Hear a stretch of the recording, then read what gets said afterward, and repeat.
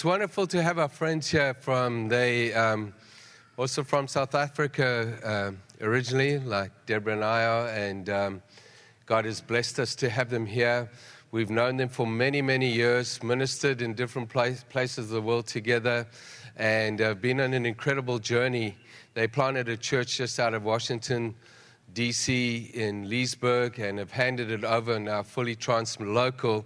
So we have the privilege of having them here today to minister to us. Everything that they on the last few nights is on a video, and you can watch them over the week, and that'll be an amazing thing. So without further ado, I'd love to welcome them up here. Michelle, would you like to say something? And Ken, would you like to come up here on the stage? Let's give them a warm welcome. Good morning. It is such a privilege to be here. We just love this place. You know, God's given us such an incredible love for Canada. And this is probably one of our favorite places in the world. You know, and all those questions that you have to give, the security questions, on all these things on your account, it says, where do you want to retire? And of course, retirement's not in our plan, but our answer is always Vancouver. Okay, what I did want to share with you this morning, just briefly, is that as I've been praying this weekend, I had a picture of Vancouver Island, and I saw many cracks in it, very many cracks. And we know cracks speak of brokenness and things like that. But, you know, we are the solution. In that scripture Mike read, one phrase it said, and you will live in the land I've given you. So my question to you is this the land God has given you? Well, if this is the land God has given you, we live from the life of Christ in us. And as we do that, we permeate the society. As we do that, we bring healing to those cracks on the island. Because we are the solution in Christ. In ourselves, yeah, maybe not so much, but in Christ, and that's who we are. That is our identity. That is who we are. And friend, we've got an intercession team when we travel, and our team we're very privileged to have it. They're not only from our church, they're actually from quite a number of places around the world.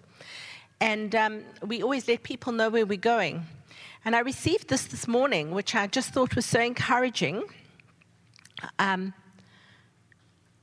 This lady writes, I had an encounter with God this morning that I felt was pretty significant. She was walking in this picture, walking into a field that was kind of rocky and dirt. It was a construction scene. Men and women were sitting all around, and beside them was a yellow hat, a construction hard hat. Ken came walking into the field wearing a yellow hard hat. As he looked around, he shook his head in unbelief. Maybe it's unbelief. He said, "What are you guys doing? The sun is up, it's a new day, get to building. Don't focus on what you don't have. I asked the Lord what you don't have, but a focus on what you do have to get up and to the building." And the Lord God had promised to provide. Sorry, this thing is... The Lord God promised to provide. People began to get up and put their yellow hats on. And I feel that's so significant. With the cracks that I saw, it's like God He's calling the workforce, which is all the people. And I just felt that some people feel disqualified, maybe because of their past, maybe because of issues in their life, or whatever the case may be. But when we are children of God, that's who we are.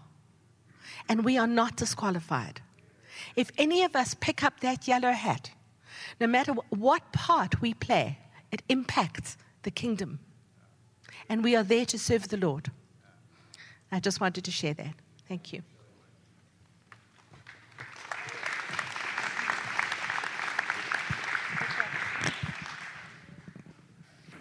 Good morning, everybody. It's a real privilege to be here, and just on behalf of Michelle and I, we thank you for the privilege. We thank Mike and Debbie and the rest of the leaders. And I also want to thank you as a church for all that you do for the Equip. I really do. You people do a lot of hard work behind the scenes that not many people see, but you facilitate something in ministering to the lives and the hearts of people. So thank you. Thank you as a church. Thank you for all the hard work you do. And Andy, I love all your new shirts that you have on the video. It was wonderful. And I can join the choir. I can't sing, but if you have a pretty face, he said I can jump. So thank you, Andy. I hope you meant that to me. Thank you. Where are you? There you are. Over there. It's wonderful. Thank you very much. This morning, what I want to do is I want to speak, and I trust that the Lord will stir your hearts. We've had the privilege of this weekend on speaking on just our position in Christ, if I can put it that way, who we are because of His grace upon our lives. And then what He does in us and through us, particularly in the gifts of the Spirit. But this morning I want to talk about being encountered with the giver of the gifts. To have an encounter with the giver of the gifts. I stand here because of the grace of God. Because by His grace, He encountered my life. By His goodness, I've had 3 major encounters with God. And as a result of His work in my life and my heart, I have the privilege of standing here. And I know that it has nothing to do with me. It's all to do with what He has done. And if you read church history, and if you read history, you see people like Wesley and Finney who desired God, but they had to have an encounter with God for something to change and happen. Wesley and his brother and what they call the Holy Club got together very often, spent time in prayer and fasting, but it wasn't until he met a Moravian that something shifted in his heart. And he said later on, God touched him in a way that his heart became liquid, and it changed Wesley. Finney, this great, great lawyer, very powerful lawyer, very rich lawyer at the time, just felt a stir in his heart.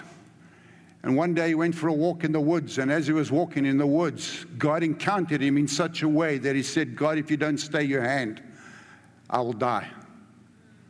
It changed him forever.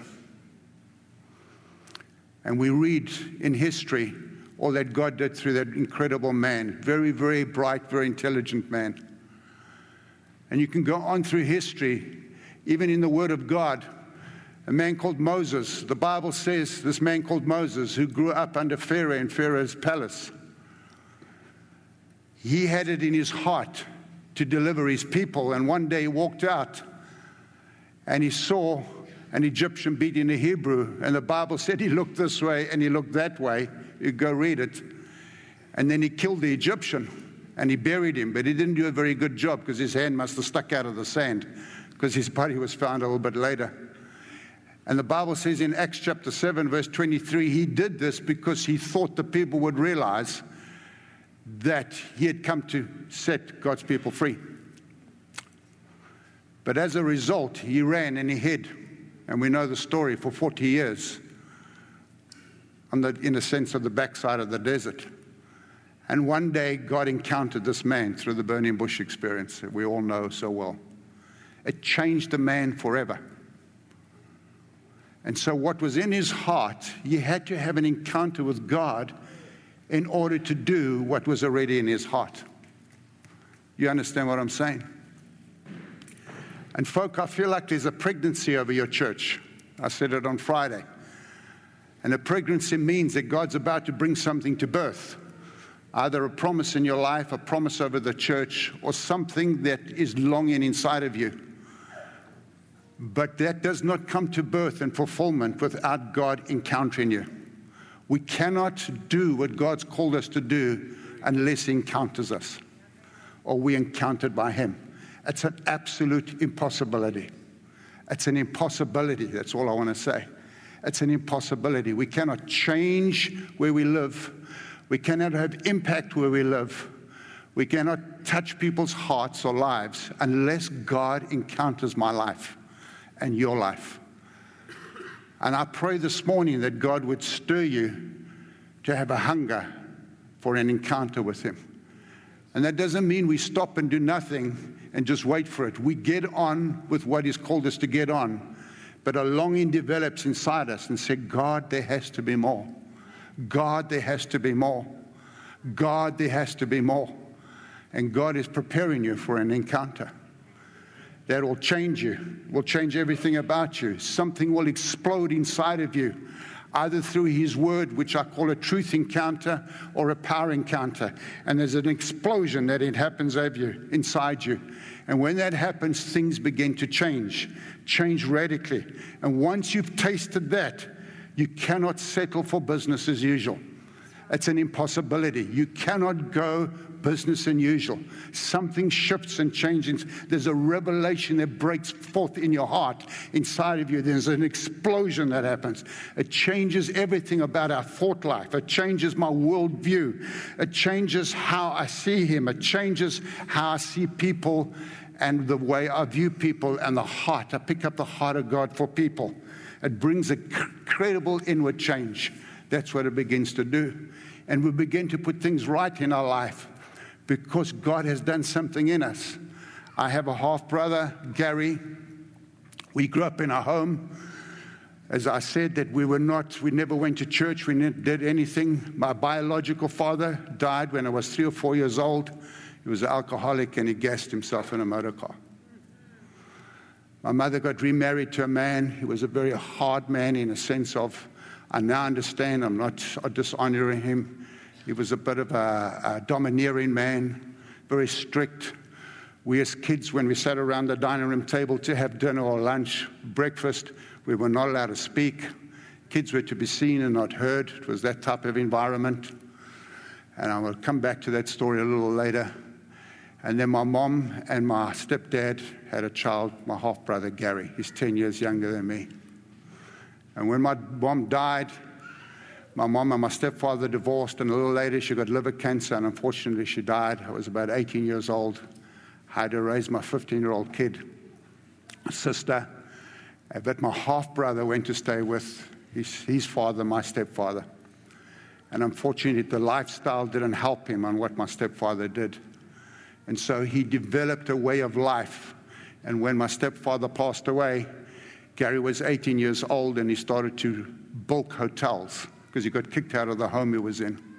And he started to, what it means is you stay in a hotel, and then you don't pay for it, you run. And he got caught. This was back in South Africa, and he got put in jail. And that's when I found out about it. Went and bailed him out. He came and stayed with us. I wasn't saved yet. And then he moved away, and then I got radically saved. And then he got caught again, and I went to visit him in prison down in a place called Kroonstad, and I just go visit him. And he started to ask me questions because he could see the change in me. And one day I went to visit him, and the commandant, the leader of the prison, called me in and said, "Your brother's not here, he's escaped again." And I got back in the car, and my wife and kids were with me.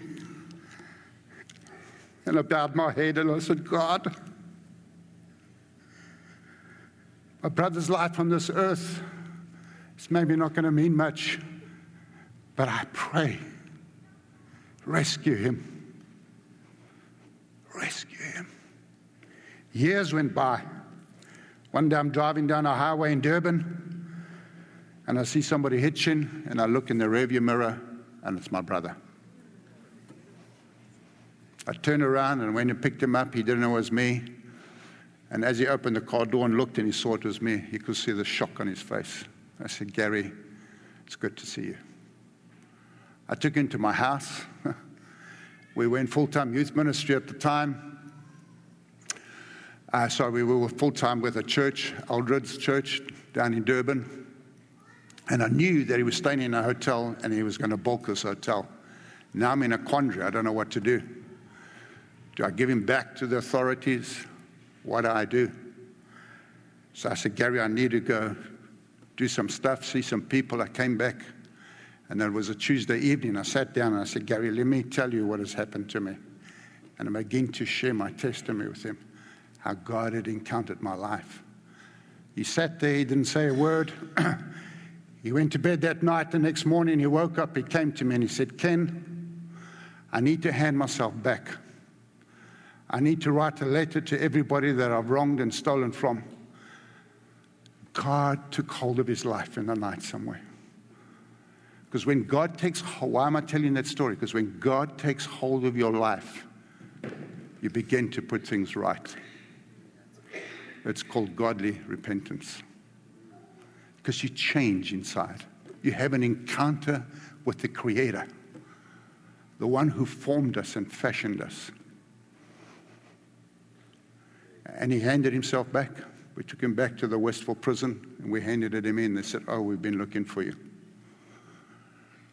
It changes people. A God encounter changes us. Many people, they're not unusual people when we read about them, when we read about church history, or when we read in the Word of God, which we're going to turn to now. It's not that they're special people and we less special people. They were ordinary people but had been counted by God. They had their idiosyncrasies, but when God encountered them, the love that developed in their hearts triumphed everything else in their life. That's what begins to happen. We become the givers of the very thing that transforms us, God himself. I'll say that again. When God encounters your life, you become the giver of him who has transformed you, God himself. Because he comes to live inside you. Passion gets to get born out of the encounter with God. That cannot be put out. No matter what happens, you cannot put this passion out. Life will come and life will go, and you'll go through your ups and your downs and your valleys. I'm not saying you won't go tough times, but the passion that's been put in your heart will not depend on the circumstances around you, because you have an encounter with the living God.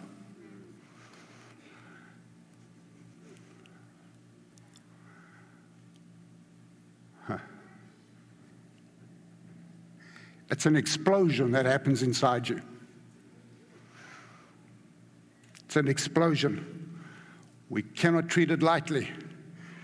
We've got to learn to shepherd it in our lives, and we've got to learn how to outwork it in our lives. So we can't live from one encounter to the next, but the encounter shifts something in us to enable us to begin to live something out and to put things in place that we need to put things in place. They are wonderful. Encounters are wonderful, but they are also a death experience. You'll never be the same again. Let me come back to another encounter that I was, by the grace of God, to have. When I grew up, I often wondered what my earthly father was like. I had a longing deep in my heart. I always said, I wonder what my dad was like. I had a stepfather, but as I told you about him, but I said, I wonder what my dad was like. It never left me.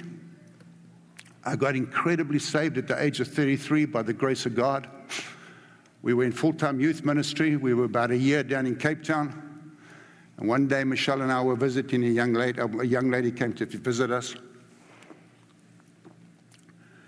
And I asked her a question, and I said, how was your relationship with your dad?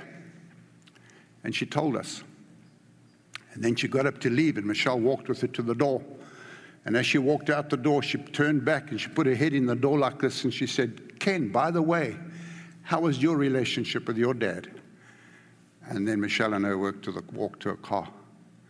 And as she said that, I was overcome because everything inside me started to rise to the fore. That question triggered years of me wondering what my earthly father was like. I was 34 years old. I curled up into a little ball, and I started to weep and weep and weep and weep. And what happened was I felt like the Father heart of God come over me. I felt the Father heart of God come over me. And it changed me again. It was an encounter that I had that changed, even though I was a Christian, it changed the way I parented from that day on. It changed the way I husbanded from that day on. It changed the way I did things. And everywhere we go now, I often have people come to me and say to me, Ken, I don't know what it is about you, but there's something fatherly about you. And I know it's not me, it's not anything to do with me, it's something that God did in my heart. Because when He puts it there, you carry it. It becomes who you are. And it was an encounter for me. It was a radical encounter for me, even as a Christian. And from that day on, I never had a desire in my heart to know what my biological father was. Because I fell in love with my Heavenly Father. And from that day on, every time I prayed, even today, Jesus has done everything for us. But I pray, Father,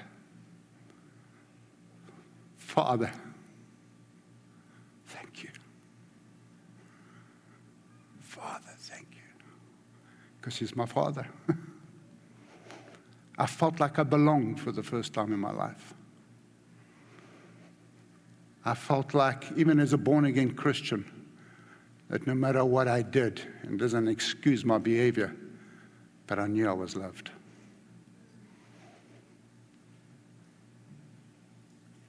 That's a God encounter. And so you die.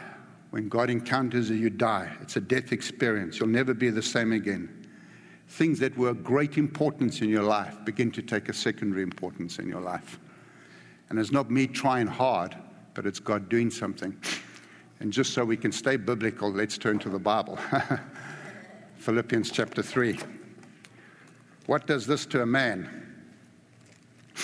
Which we're about to read, Philippians chapter 3.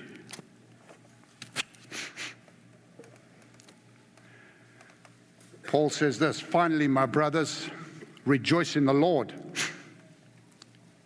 Rejoice in the Lord. It is no longer, and he's sitting in a dungeon writing this, it is no trouble for me to write the same things to you again and again. It is a safeguard for you. Just let me say, folk, to encourage you, never be afraid to keep hearing the gospel. It is a safeguard for you. Never be afraid to preach the gospel to yourself every day about the amazing grace of God upon your life. It's a safeguard. Paul says, I'm not afraid to keep telling you the same things I've told you, for it is a safeguard to you. Down to end of verse 4. If anybody thinks he has reason to put confidence in the flesh, I have more. Circumcised on the 8th day of the people of the people of Israel, of the tribe of Benjamin, a Hebrew of Hebrews, in regard to the law, a Pharisee. As for zeal, persecuting the church. As for legalistic righteousness, faultless. But whatever was to my profit, I now consider loss for the sake of Christ. What is more, I consider everything a loss compared to the surpassing greatness of knowing Jesus Christ my Lord, for whose sake I have lost all things. I consider them rubbish, that I might gain Christ and be found in Him, not having a righteousness of my own that comes from the law, but that which is through faith in Christ, the righteousness that comes from God, that is by faith. I want to know Christ and the power of His resurrection and the fellowship of sharing in His sufferings. In other words, as I walk with Him, there are things that I will come my way that will produce suffering in my life, but that's great as long as I can know Christ. Becoming like Him in His death, and so somehow to attain to the resurrection from the dead. Not that I have already obtained all this or have already been made perfect. That word perfect is complete or finished, what it's called me to do. But I press on to take hold of that for which Christ took hold of me. Brothers, I do not consider myself yet to have taken hold of it. But one thing I do, forgetting what is behind. I'm going to repeat that. Forgetting what is behind. I'm going to repeat that. Forgetting what is behind. I'm going to repeat that. Forgetting what is behind and straining towards what is ahead, I press on to win the goal for which Christ. What makes a man that had such zeal, such intelligence, incredibly bright, had such power and authority in terms of that was given to him by the people in charge to go around doing what he did. He did it with all his heart. What makes a man say that I was this and this and this and this? Now consider that all rubbish. He had an encounter with God. Changed him. Completely changed him.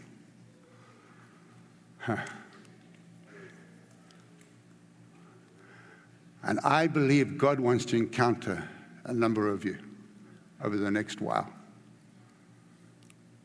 I believe there's a longing in some of your hearts for that to happen. And I believe those encounters are coming.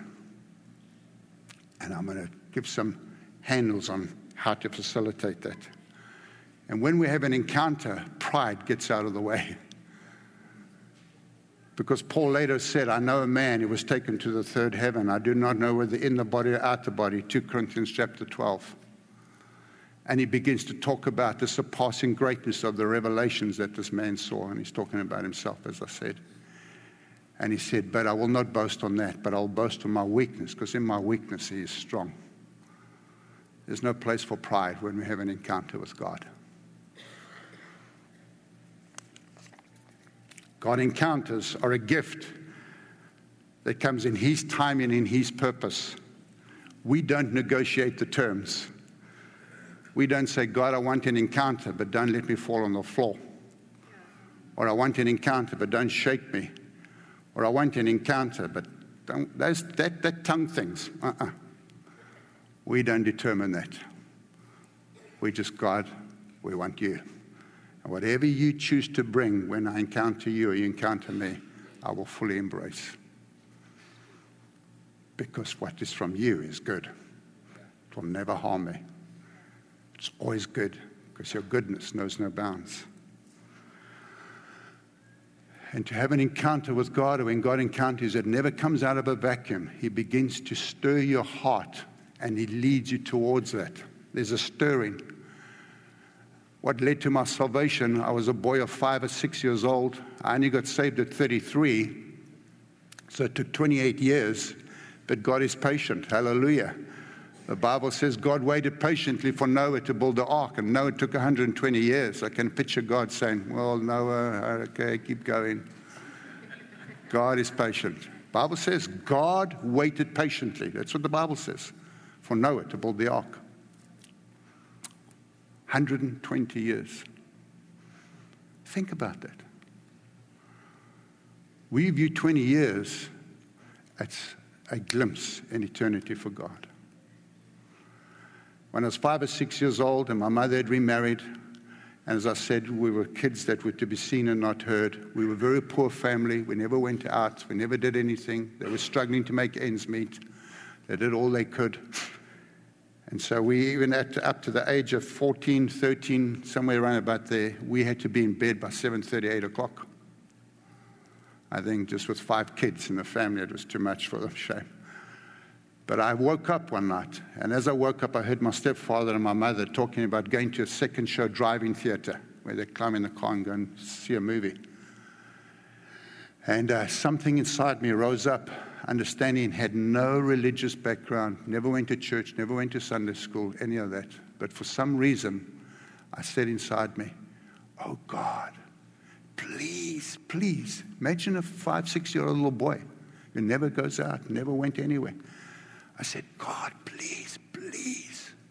I'll pretend I'm sleeping, but let my stepfather walk in here and let him wake me up and ask me to go to movies. For that to happen, it will be like it would have to snow in the Sahara Desert in the middle of summer. That's how much of a miracle it would have to be.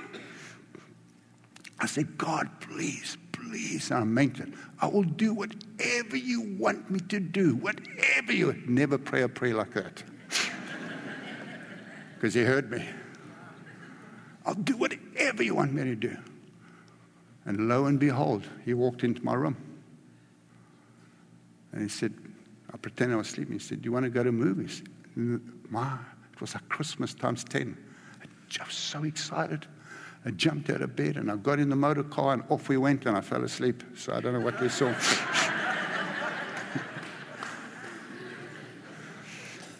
But fast forward 28 years, God heard that cry. If you cry from the bottom of your heart, and that's all it needs, God, He's coming. He's coming. An encounter's coming. So it's never a vacuum. He leads you into it. The other encounter, I shared one about the Father heart of God. I shared about my salvation. I don't go into the details of it now. I don't have time. And the other one was we had been in full-time ministry for a year. Never went to Bible school, but I fell in love with the Word, and I just read it and read it and read it and read it. And when I read it, I saw in the Bible, particularly in the Gospels, what Jesus did. And a desire developed inside me and said, oh, God, we've got to do this stuff. We've got to do this stuff.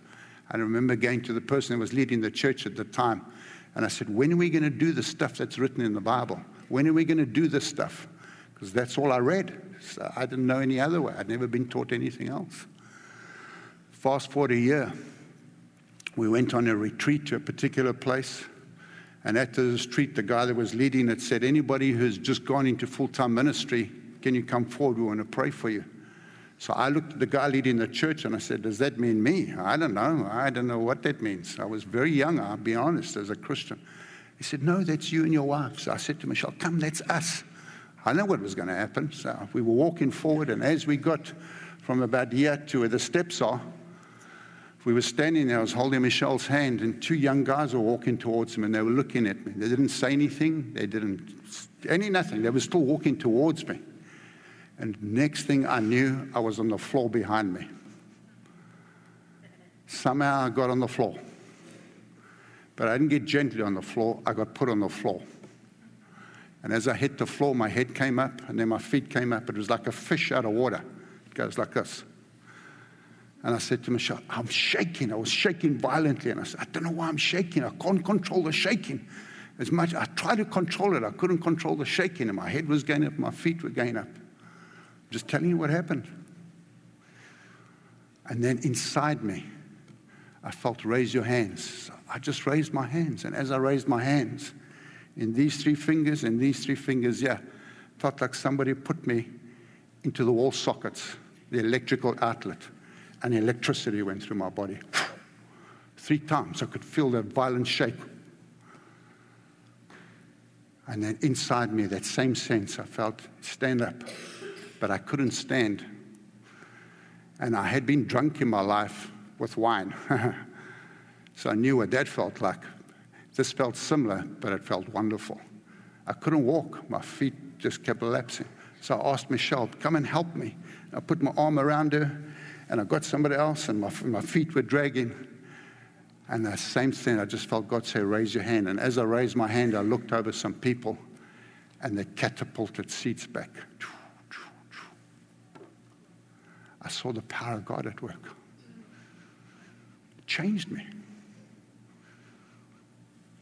It changed me.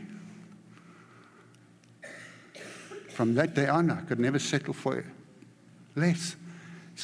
God did something here that I said, God, I've experienced something that I know is tangible and real. I don't understand it, but I know there's something you want to show me.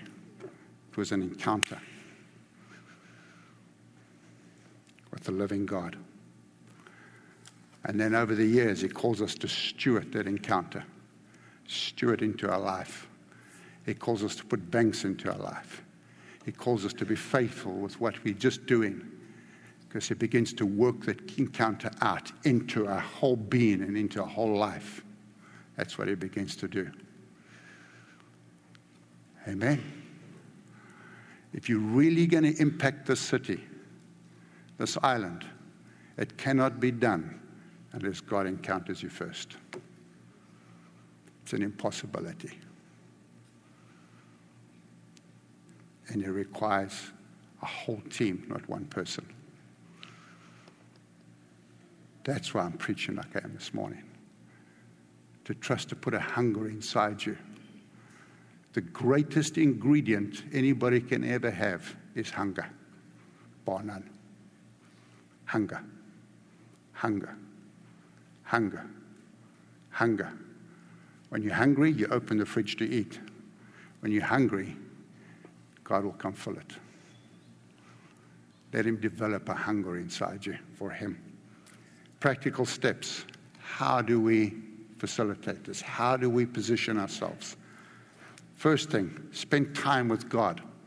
Get some time alone with him. All right?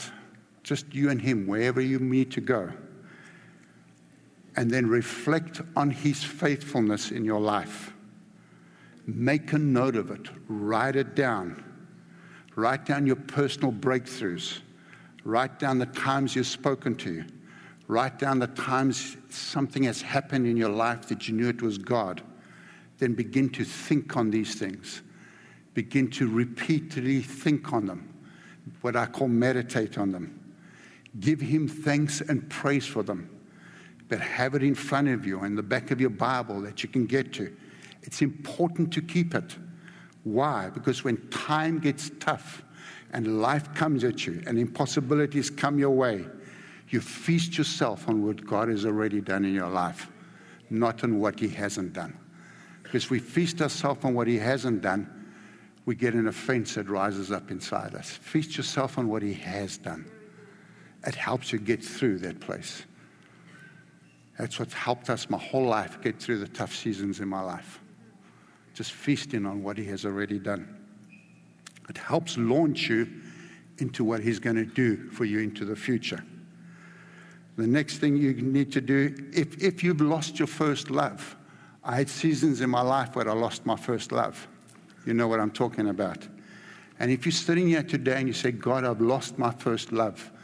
I've lost that time when I first remember you encountered me and how much I loved you and you were everything.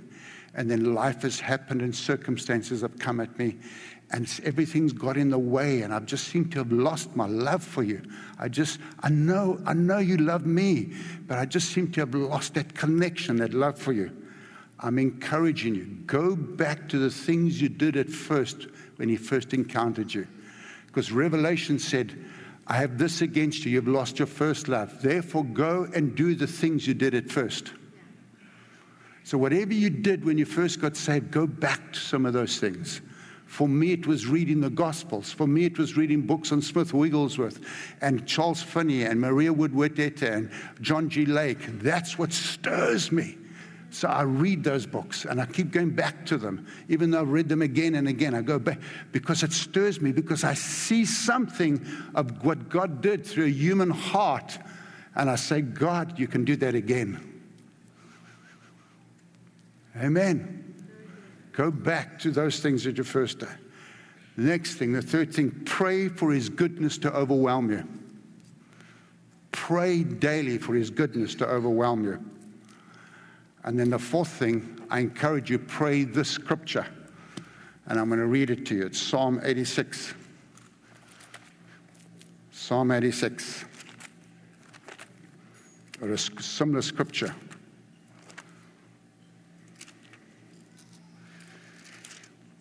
Psalm 86, verse 11 says this, teach me your way, O Lord, and I will walk in your truth. Give me an undivided heart, or give me singleness of heart, that I might fear your name. Give me an undivided heart.